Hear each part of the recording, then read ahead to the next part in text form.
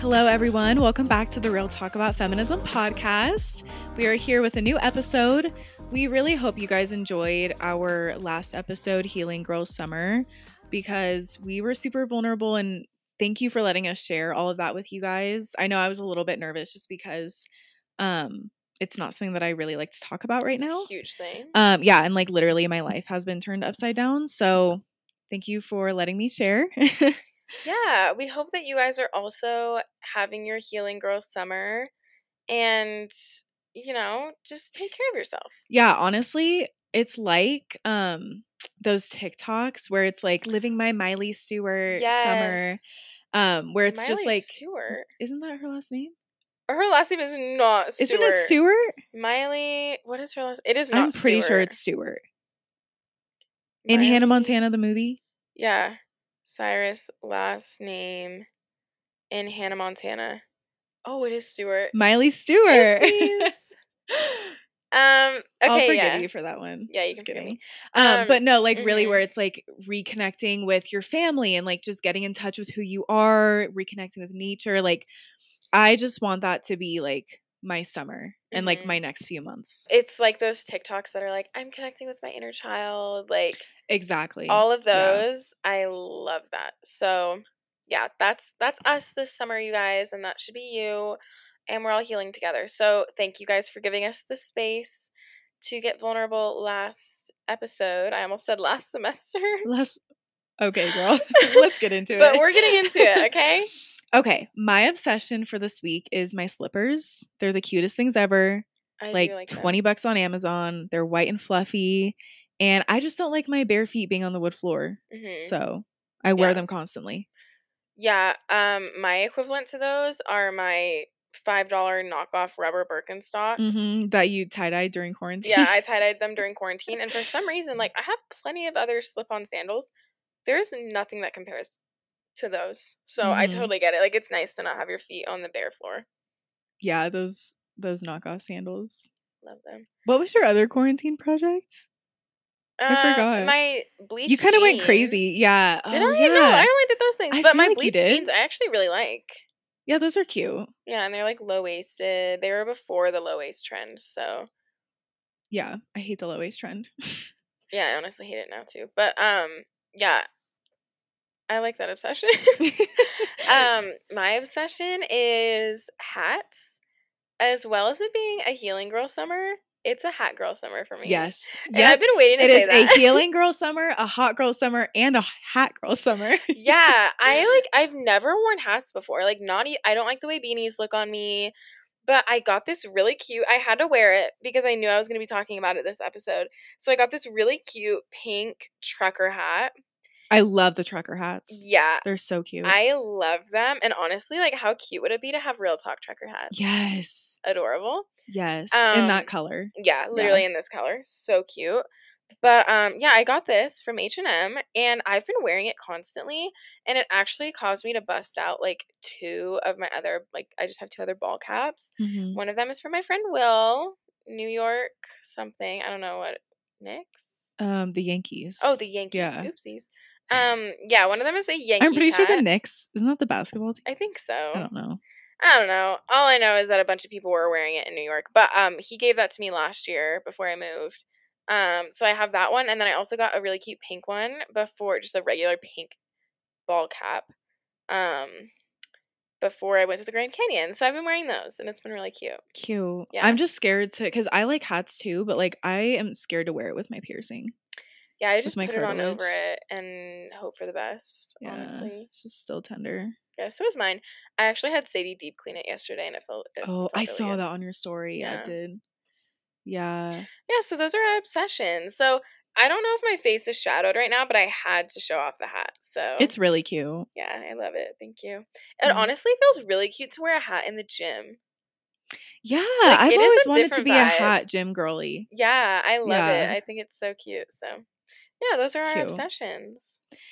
All right, today's feminist highlight is Francia Marquez. She's the first Black vice president of Colombia, and she actually was the 2018 Goldman Prize winner.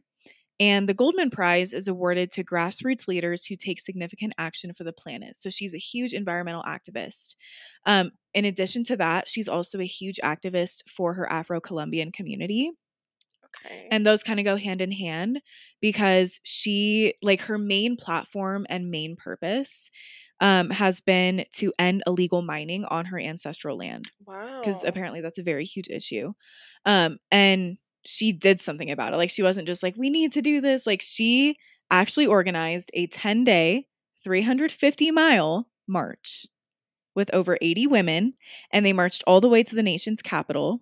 And as a result of this, the government actually did something about it. And they Oh. actually removed all the illegal miners and equipment from her community. Wow, Yeah. that's huge. Huge.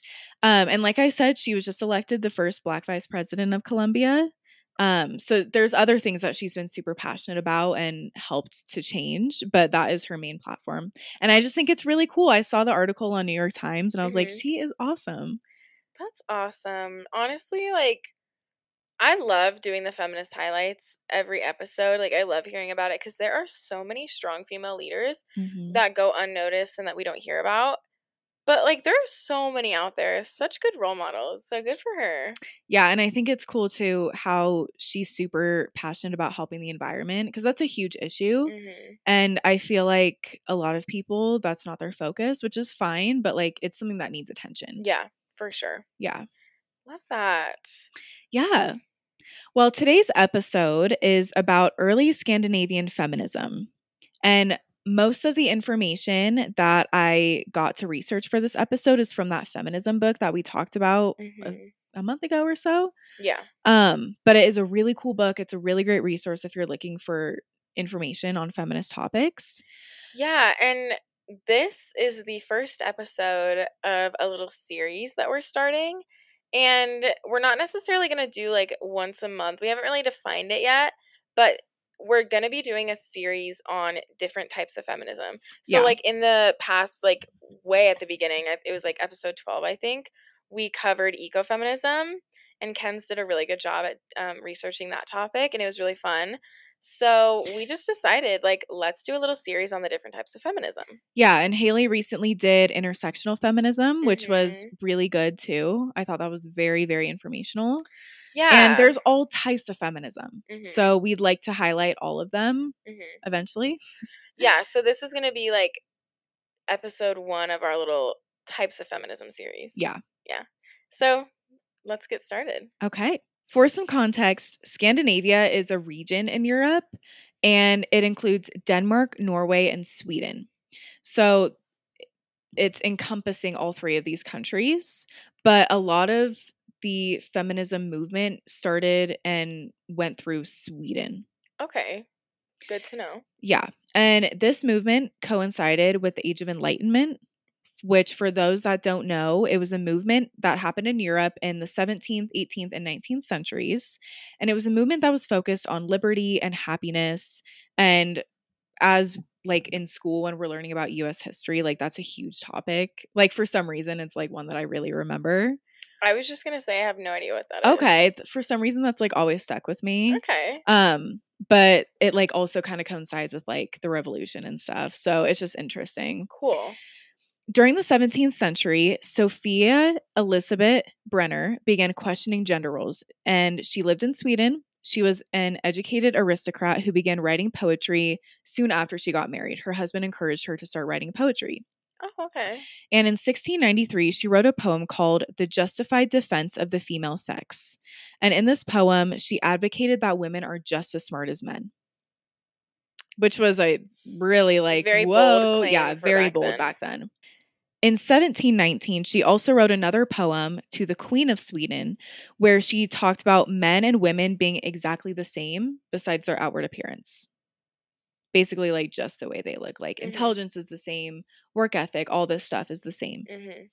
which was also very bold for the time. Yeah. It was really in the 18th century, though, that these discussions really began to take place. So more women started to speak out against the traditional gender roles and wanting change and more rights. And there were a lot of female journalists, and most of them wrote under pseudonyms, which I think was Mm. smart for the time because they didn't know what kind of backlash they were going to get at Mhm. all. One of the most famous women from this time was Margareta Mama. I think it's pronounced Mama. It's Okay. Momma. So Margarita Mama, who wrote about I women. love that. I know. And in a lot of the sources I read, they just refer to her as Mama. So kind of funny. But she wrote a lot about women needing to be educated because they were as smart as men. Mhm. But women didn't really go get an education because that wasn't the norm. Yeah. But she wrote a lot about, hey, you guys need to get out here and get your education too. It's Mhm. important for everybody. Yeah, I'm actually surprised that you were saying that there was like a lot of female journalists and that her husband was even encouraging her to write poetry Mm-hmm. because back then like women were just they did the housework, they didn't Raise get the an kids. education. Yeah, they didn't get an education. Yeah, and I'm not quite sure like the circumstances with that. It's kind of hard to find information because it was so long ago. Yeah. But I think he was mostly just like, hey, like you should take this up as a hobby. And she was just Yeah. like, actually, I'm gonna do something with Yeah. it. But I think it's really cool. And like she didn't like start it, but she played a big role in beginning it. Mhm. Yeah, I love that. Yeah. So Margareta Mama, in addition to her saying that women were just as smart as men, she also talked about how women could also debate. So like women could like have conversations and like keep up with political events and stuff. Like it didn't matter that they were women.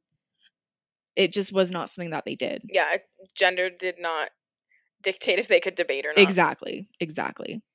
Some credit went to Mama for being the first identified female journalist in Sweden. Ooh. As you can see, intellectual recognition was a major theme of the early Swedish and Scandinavian feminism. Like that's kind of what made these women want to speak out Mhm. was them constantly being told you're not as smart as men.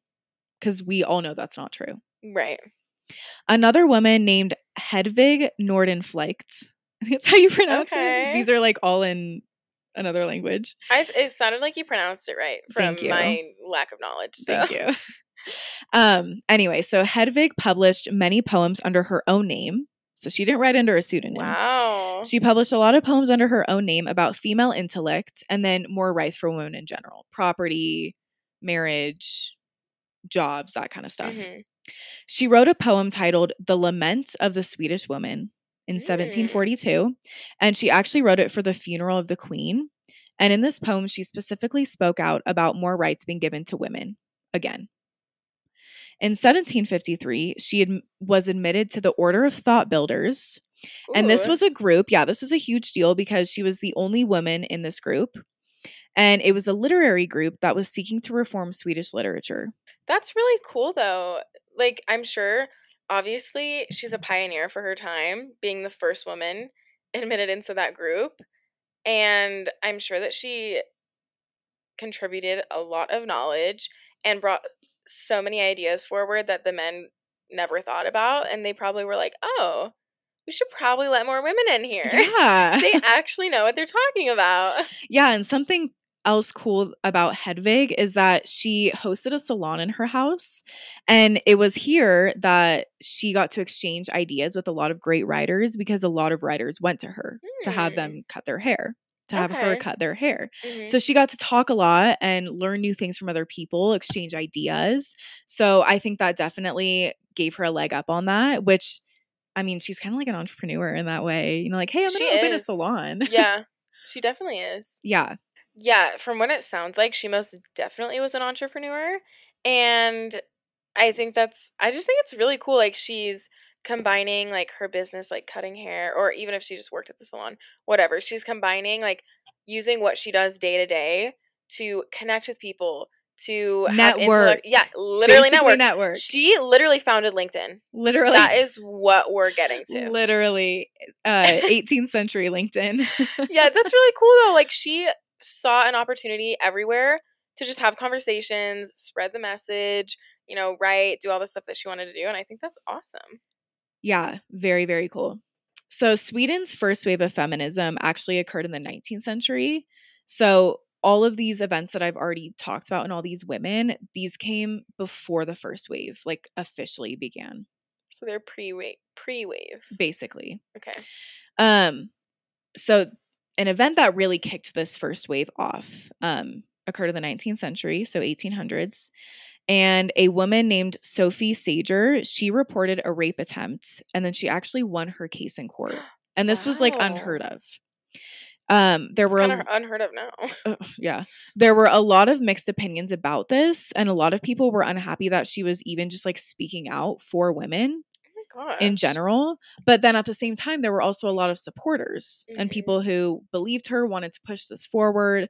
And so that is kind of what kicked off this first wave.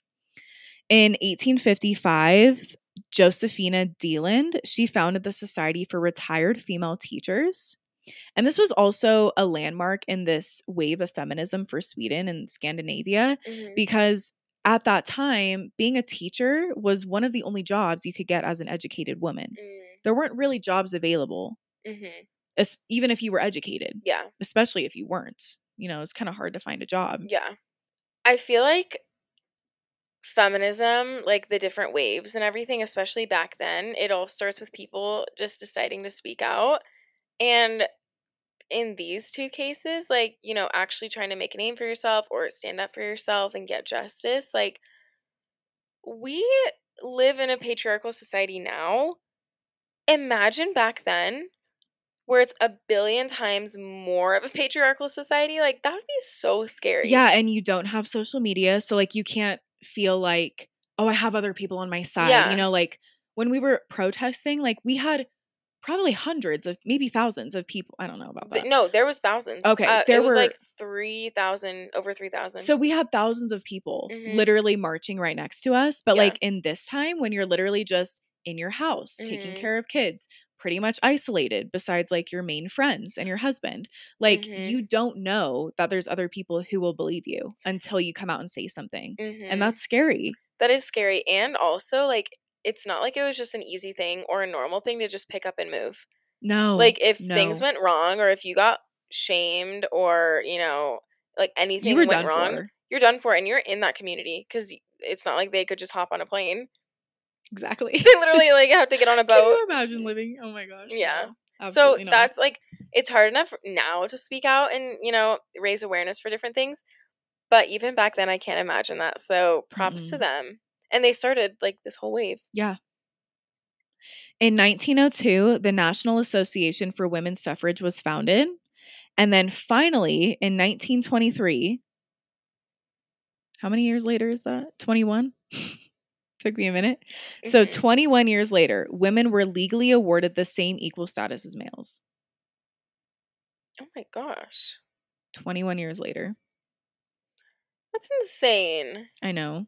But it's like the United States. I know. And that's like relatively, it's not even that long ago. No, it's not. Not at all. That is so crazy.